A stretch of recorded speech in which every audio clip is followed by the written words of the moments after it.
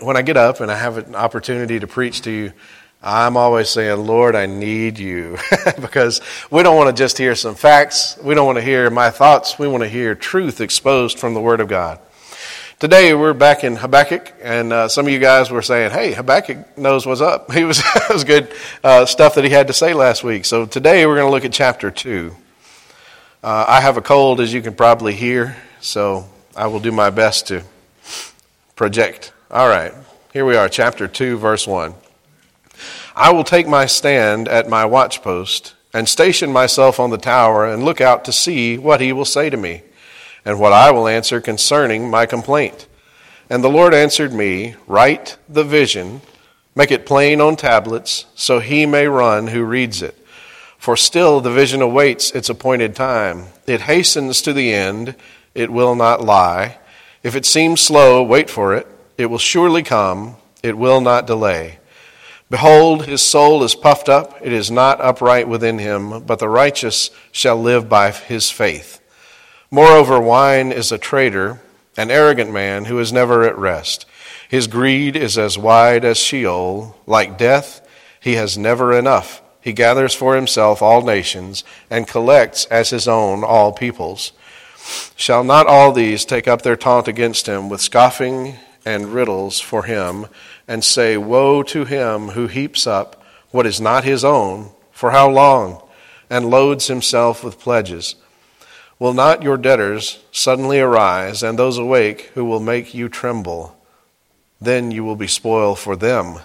Because you have plundered many nations, all the remnant of those people shall plunder you. For the blood of man and violence to the earth, to cities and all who dwell in them.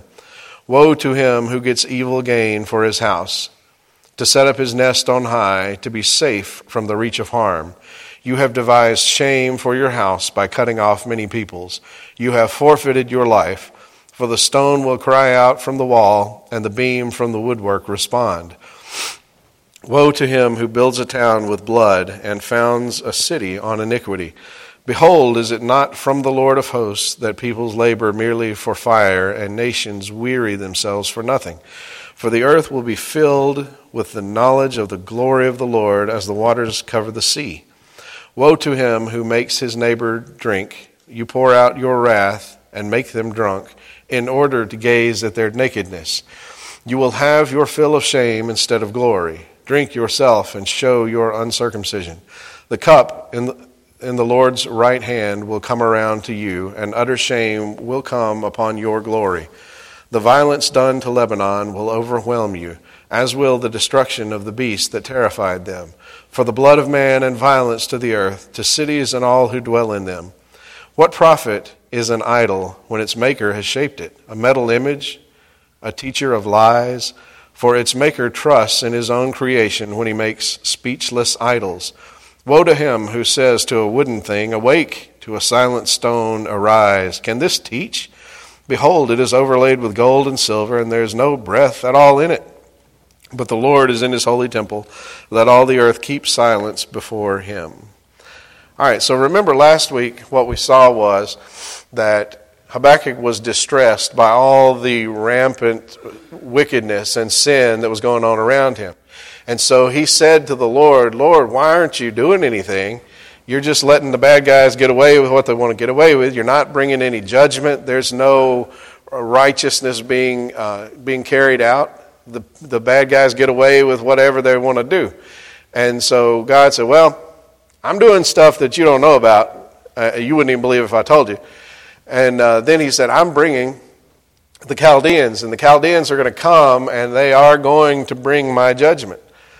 And then that causes further confusion, though, because Habakkuk goes, wait a minute, they're even worse than we are, and yet you're going to use them to judge us? And God says, well, that's not the end of the story either. And in chapter 2, we see a lot of bad stuff that's going to happen to the Chaldeans. I know this is not the most obvious and clear scripture in the Bible, right? It's a little bit confusing. But what God is saying is, no, I'm not going to just take their side and let these more evil people come and dominate you. I'm going to use them to judge you, and then I'm going to judge them separately because of their wickedness. So the first thing that I want us to see in the first verse is that it is okay and natural to have questions. Verse 1 in chapter 2 says, I will take my stand at my watchpost and station myself on the tower and look out to see what he will say to me and what I will answer concerning my complaint. So the prophet doesn't doubt that God is going to answer him. He goes and he says, I'm going to stand here and I'm going to wait on this answer. Let's talk about how to have questions of God and how to question God without falling into sin. Consider with me how we would treat our own children. I mean, if one of my children came to me and said, Daddy, I know that you have a lot more experience than I do, and I know that you want what is best for me in every circumstance. I trust you to do what's right, but may I ask you why you made this decision? Am I going to get mad at them for that? Absolutely not. That would be received much better than if they came to me and said, that's not fair, you shouldn't have done that. What in the world were you thinking?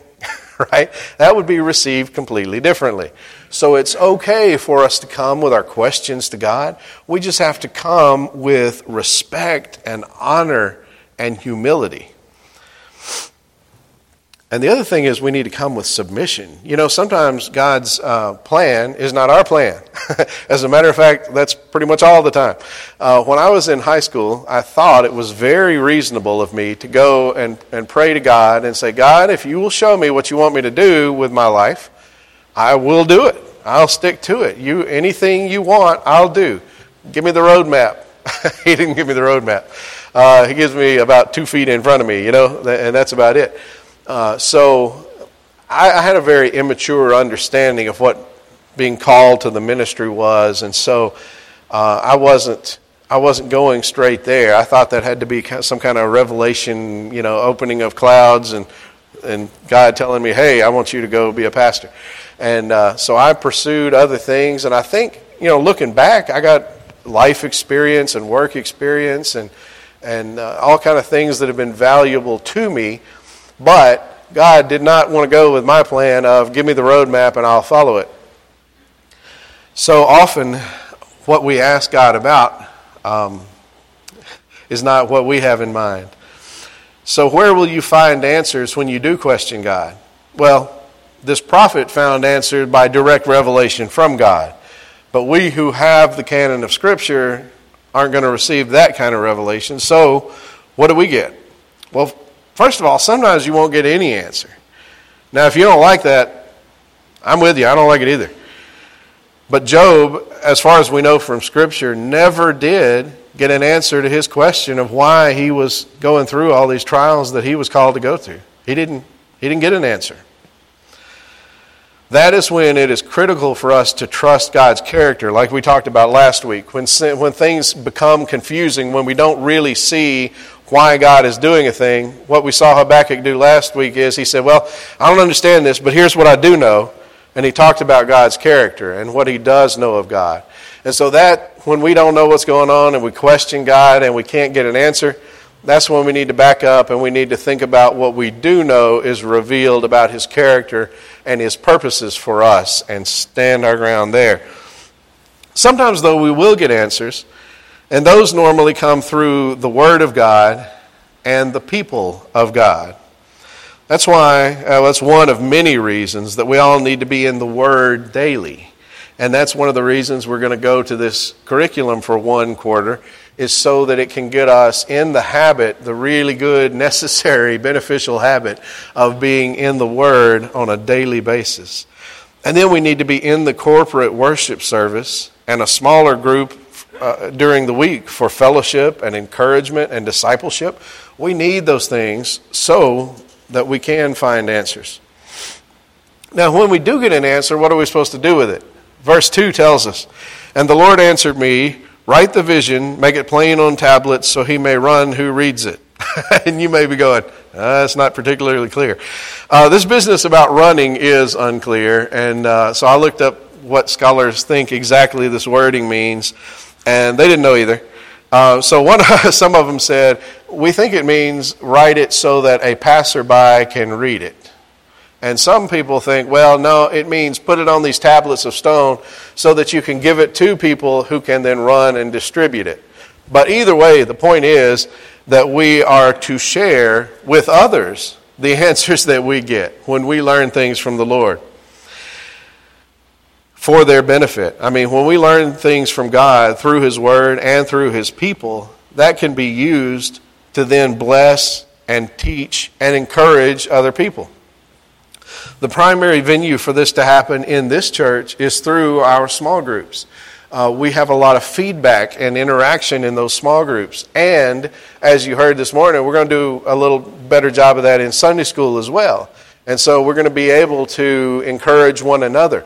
That's why, guys, it's going to be very important when we get this new book that you don't sit around and go, well, I'll fill in the answers on Sunday.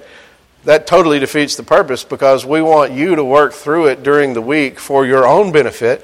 And then when we get together on Sunday, we can feed one another instead of having just a lecture time. So I really encourage you to do that, because when the Lord teaches us something, He doesn't just teach it to us for our benefit.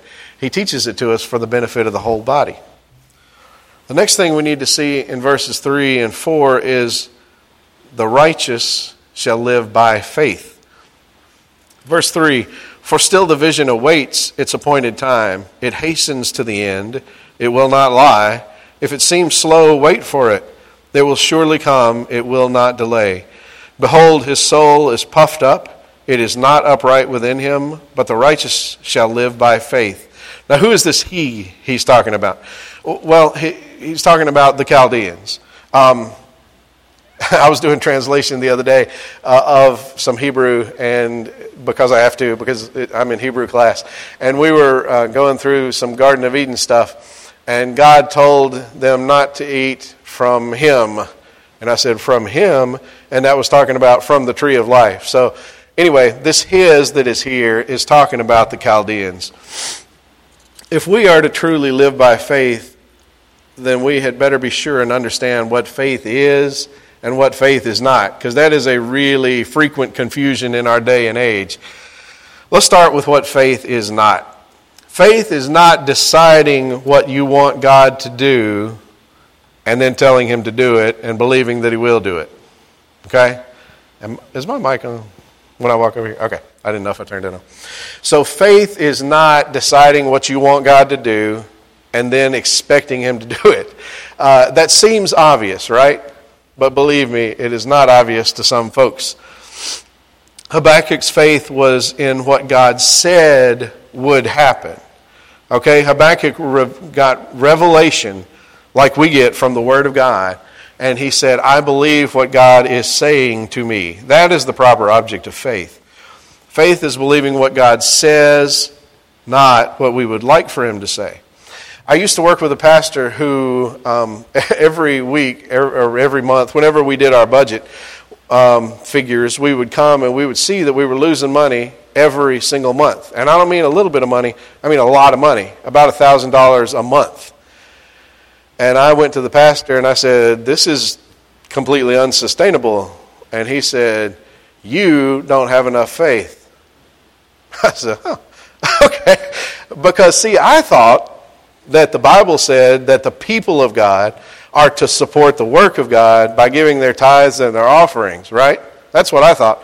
And so I thought the fact that we were falling way short meant that we were being irresponsible in our spending, or that we weren't giving enough. One of the two, or a combination of the two. But no, I was told that I didn't have enough faith. And I looked in the Bible, and I tried to find somewhere where it said that XY Baptist Church was going to have enough money for fiscal year 20 whatever, right? And I couldn't find it. So my point is, God didn't tell us that we were going to be okay on our budget if our people didn't give enough or if we overspent. And so that was not faith. That was wishful thinking on His part, where He instructed me that it was not faith enough. So we need to understand that having faith that good things will happen, okay, that's Oprah talk. It's not Bible talk. Bible says we believe what the Word of God says. God fulfills His promises, but sometimes it takes a while. Okay, Genesis 3:15 says, I will put enmity between you and the woman, and between your offspring and her offspring. He shall bruise your head, and you shall bruise his heel. That one took a while, didn't it? From Genesis 3 until the empty tomb, that's how long that promise took, okay? Sometimes the Lord will tell us things, and we have to have faith for a long time because it's delayed from what we would want. We want things to happen quickly on our timetable. The Lord does not work that way. Another example of a hope that has been prolonged is John 14:3 says, and Jesus is speaking, he says, if I go and prepare a place for you, I will come again and will take you to myself, that where I am you may be also. Well, we've been waiting on that for a long time now. But let me remind you what God says to Habakkuk. He says, if it seems slow, wait for it. It will surely come. It will not delay. We're called to do more than believe in God. We're called to believe God. James 2:19 says, you believe that God is, you do well. Even the demons believe and shudder. Okay? So every demon is unwaveringly convinced of the existence of God, but they're all in rebellion to him. And that's where a lot of our neighbors are. A lot of our friends and neighbors are in that same place. They know that God exists, but they kind of would rather be God than find out who he is and submit to him. If you figured out that God exists, that is a good first step, but it is far from saving faith. I know that Darwinian evolutionists can make some elaborate sounding arguments. I was a biology and music major in my undergrad work, and I've studied a good deal of apologetics, so I think that I can honestly say that I've heard every substantial Darwinian argument that there is. Really though, when we see a creation, we know that there's a creator. God has put it in the conscience of man to understand that there is a creator. That's why no matter how many, if you see a bunch of chimpanzees or a bunch of dolphins or whatever other smart creatures, none of them will have a prayer gathering, okay? They aren't understanding that there is someone to worship and that there's someone that is watching us. We, humans, inherently know this to be true. And when I was in school, I finished the requirements for my biology degree, and I took one more class because it was a 500 level class strictly in evolutionary biology. And the reason I took this, some of my Christian friends were going, are you just a glutton for punishment? Why are you doing this? Honestly, the reason I did it was I was trying to find out how really intelligent, rational people could be Darwinists. And I never did figure it out, other than by the grace of God. I had a renewed mind. I was saved at that time. And so I was a believer, and I could see the lie for what the lie was. So we know that the Lord exists, and we know that is the kind of faith that a lot of folks around us have.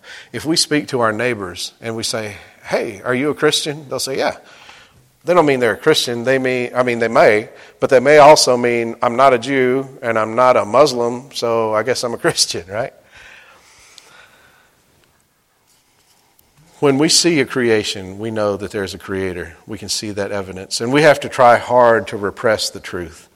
So believing in God, most everybody does that. So what faith is believing God, right? There's a difference between believing that he's there and believing what he says. In verse 5, God compares the Chaldeans to a drunkard and to death, which neither can get full, right? You'll never go to an alcoholic and he'll say, man, I just don't want another drink. And death, the more people die, death never gets full, does he? Moreover, wine is a traitor, an arrogant man who is never at rest. His greed is as wide as Sheol. Like death, he is never enough. He gathers for himself all nations and collects to his own all peoples. Now, the Bible is very clear in its instructions that we don't become drunk, right? We know the Bible says that. It says don't drink to excess and become drunk. By logical extension, it's also prohibiting us from using any drug that would put us in an altered state. So yeah, it doesn't talk about marijuana, but we can reasonably deduce that we are prohibited from that as well. That's not really the point here, though. The point is that a drunk can never get enough drink. Similarly, people have been dying for millennia, but death is not yet filled up, is it? The Chaldeans are like this. They are an insatiable people. And in verse 6 through 20, we see some of the reasons that God is going to judge them. He said, hey, I'm going to bring these people, and we're going to judge Israel. And then the prophet said, wait a minute, they're worse than we are. And God said, I understand that. My justice is going to come to Israel, but then my justice is also going to come to the Chaldeans. And so this is the part where he's explaining what he's going to judge the Chaldeans for. The first is that God will punish a nation of thieves. Verses 6 and following say, shall not all these take up their taunts against him with scoffing and riddles for him, and say, woe to him who heaps up what is not his own, for how long, and loads himself with pledges? Will not your debtors suddenly arise, and those awake who will make you tremble? Then you will be spoil for them. So he's saying, look, you guys are running over everybody. You're stealing what they got. You're lending to other people at exorbitant rates. This stuff is going to come back around to you. Because you have plundered many nations, all the remnant of the peoples shall plunder you. For the blood of man and violence to the earth, to cities and all who dwell in them. Woe to him who gets evil gain for his house, to set his nest on high, to be safe from the reach of harm. So some people think they can get rich enough. They can get rich enough by taking advantage of other people that they can insulate themselves from harm. And God says, hey, you can try. It's not going to work. You have devised shame for your house by cutting off many peoples. You have forfeited your life.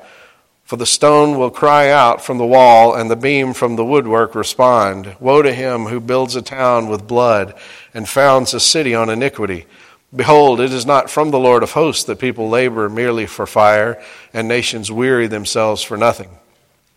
So God doesn't like it when you take other people's stuff, okay? And that's what these Chaldeans did, and he said he's going to pay them back for that. As a matter of fact, not taking people's stuff made it to God's top 10 list of commandments, right? We are not to steal things as individuals or as a nation. We may feel like we're pretty good here. You may be sitting here going, well, I don't steal stuff, so I'm good. And actually, the country doesn't go around stealing stuff. We're not an imperial power that goes and seizes other people's lands, right? And I hope that we are good on this one. But let me tell you one thing that we must be vigilant about. We need to be absolutely sure that we do not fall into the sin of robbing God. That sounds crazy, doesn't it? How can we rob God? Well, in Malachi, he answers that question. Will a man rob God? Yet you are robbing me. That's God saying, you're robbing me to these folks. But you say, how have we robbed you? And God answers, in your tithes and contributions. So make sure that you don't do that. God doesn't like people who steal stuff. Make sure that you are not robbing him in your tithes and contributions. Now let me assure you, as I always do, that I don't say this out of any profit motive. I don't work on commission. But the Lord says, where your treasure is, there your heart will be. And so we need to make sure that we don't rob God in our tithes and offerings. I want us all to trust God with our eternal souls. And one way that we can express that is by trusting him with our first and our best when it comes to money. It also helps us to avoid idolatry, and we'll see more about that in a moment. It helps us to avoid idolatry by spending money on what we actually value. Dr. Rogers used to say regularly, if you let me see your checkbook, I can tell you if you're authentic in what you say you believe, because we spend our money on what we love. The next thing that God will punish is a nation of addicts. In verses 15 and 16, he says, woe to him who makes his neighbor drink. You pour out your wrath and make them drunk in order to gaze at their nakedness. You will have your fill of shame instead of glory. Drink yourself and show your uncircumcision. The cup in the Lord's right hand will come around to you, and utter shame will come upon your glory. The symbol here is alcohol, but I'm confident that it's not an improper application of the text to substitute a modern intoxicant as well as alcohol into this category. You notice that in verse 15 he says, you pour out your wrath and make them drunk in order to gaze at your nakedness. Violence and lust are mixed in with this drink. So God will punish a nation for that kind of debauchery. There was a lady who came to our church, and she said she was in need, and so we talked to her. And I sat down with her and presented the gospel to her.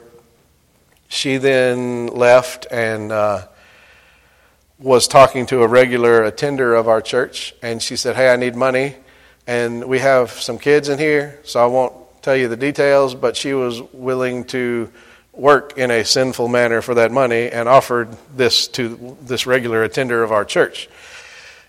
That's what happens when people get into addiction. It's not just addiction. It gets into all these other areas of debauchery so that they can feed that addiction. And God will punish a nation that has that going on. God will also punish a nation of idolaters. Verses 18 and following says, "What profit is an idol, when its maker has shaped it, a metal image, a teacher of lies? For its maker trusts in his own creation when he makes speechless idols. Woe to him who says to a wooden thing, 'Awake,' to a silent stone, 'Arise.' Can this teach? Behold, it is overlaid with gold and silver, and there is no breath in it at all." Now, I'm pretty sure that none of us is going to run out and craft or buy a little figurine to worship, right? But there are still plenty of people in America and around the world who do that. But our idols are going to be a little more difficult to spot. Now, they may be a little more difficult to spot, but they won't be difficult to identify, because really, when we have an idol, it's us. I mean, when you tear away the veneer, it's us. You say, well, maybe money is your idol. Okay. But it's not really money, right? We don't take the money and love the money. We love what the money can do for us. If you love your family, that's great. If you make an idol of your family, that's because of how they make you feel. And they make you feel needed and loved. So you're making an idol really out of you. Business and success. You know, in America, a lot of people have an idol of business and success. But what that really is it's feeding my ego. So when you tear away the veneer of the business, behind it is you. Pornography is another one. People idolize. And what I mean by that is they say, God doesn't want me to do this. I want me to do this. So I'm going to put me on the throne and do what I want to do. Right? So really, you, by any other name, is still you. And that is the kind of idolatry that we have to really be on the lookout for. The last thing I want us to see is good news, though, and that is that one day God will set everything right. Verse 14 says, "For the earth will be filled with the knowledge of the glory of the Lord as the waters cover the sea." Now, I don't know exactly when he's talking about. For an Old Testament prophet looking ahead to after the resurrection of Christ, he may be talking about now. He may be saying, you guys are not only going to have this full revelation, you're going to have the Spirit of God indwelling you. This is amazing. The knowledge of the Lord is going to be all over the earth. Or he may be talking about a future time when the Lord reigns completely and in fact on earth. I don't know. Verse 20 says, "But the Lord is in his holy temple. Let all the earth keep silence before him." So one day everything is going to be made right. You know, not only will the Chaldeans judge these Israelites, and then God says, that's okay, they can get what's coming to them. And then I'm going to judge the Chaldeans because they too get what's coming to them. Eventually, everybody is going to get what is coming to them. When you get frustrated like Habakkuk did with the rampant wickedness around you and evil people appearing to get away with everything, remember that one day God will bring perfect and complete justice. And remember, he told Habakkuk, if it seems slow, wait for it. It will surely come. It will not delay. Often in this life, people escape justice. Hitler killed himself by gunshot on April 30th, 1945, in the arms of his lover, Eva Braun, who committed suicide with him by taking cyanide. He didn't face justice for what he had done, but he will. Osama bin Laden was shot in the face by a U.S. Navy SEAL. He probably died instantly. He didn't face justice for what he had done, but he will someday. Now, we may like that most of these evil people will someday get what they deserve, But what about you? I praise God that I will not get what I deserve, because somebody else already took my punishment. My one defense, as we sang earlier, my one defense, my righteousness is Christ. Now, I'm not only believing in God, but I am believing God when He said, for our sake, He, the Father, made Him, the Son, to be sin who knew no sin, so that in Him we might become the righteousness of God. So if you will believe God, you can be saved today. Place your faith in the work of Jesus on your behalf. Trust that He was raised from the dead and that His sacrifice on your behalf was complete, was finished, and was accepted by the Father. Repent and turn away from your sins, putting Jesus in total control of your life from now on, and you can be saved. Again, not by just believing in God, but believing God. In the garden, that I was painfully translating from Hebrew, in the garden, Adam and Eve had a choice. They could believe the word of their Creator, or they could believe the word of the serpent. They chose to believe the word of the serpent. And so that's how mankind fell. How you can be saved is not much different from that. It is trusting and believing, choosing to put your faith in the word of the Creator instead of the word of the enemy. We're going to give you an opportunity to do that. Jimmy's going to come. We're going to sing. If you're here today and you're not certain that you're saved, come talk to me before you leave. Walking down the aisle can't save you. Repeating a prayer after me can't save you. But believing God can save you, and I'll talk to you about that. If you're here today and you've got a burden on you that you're praying about and you would like for me to pray with you, that'd be my privilege.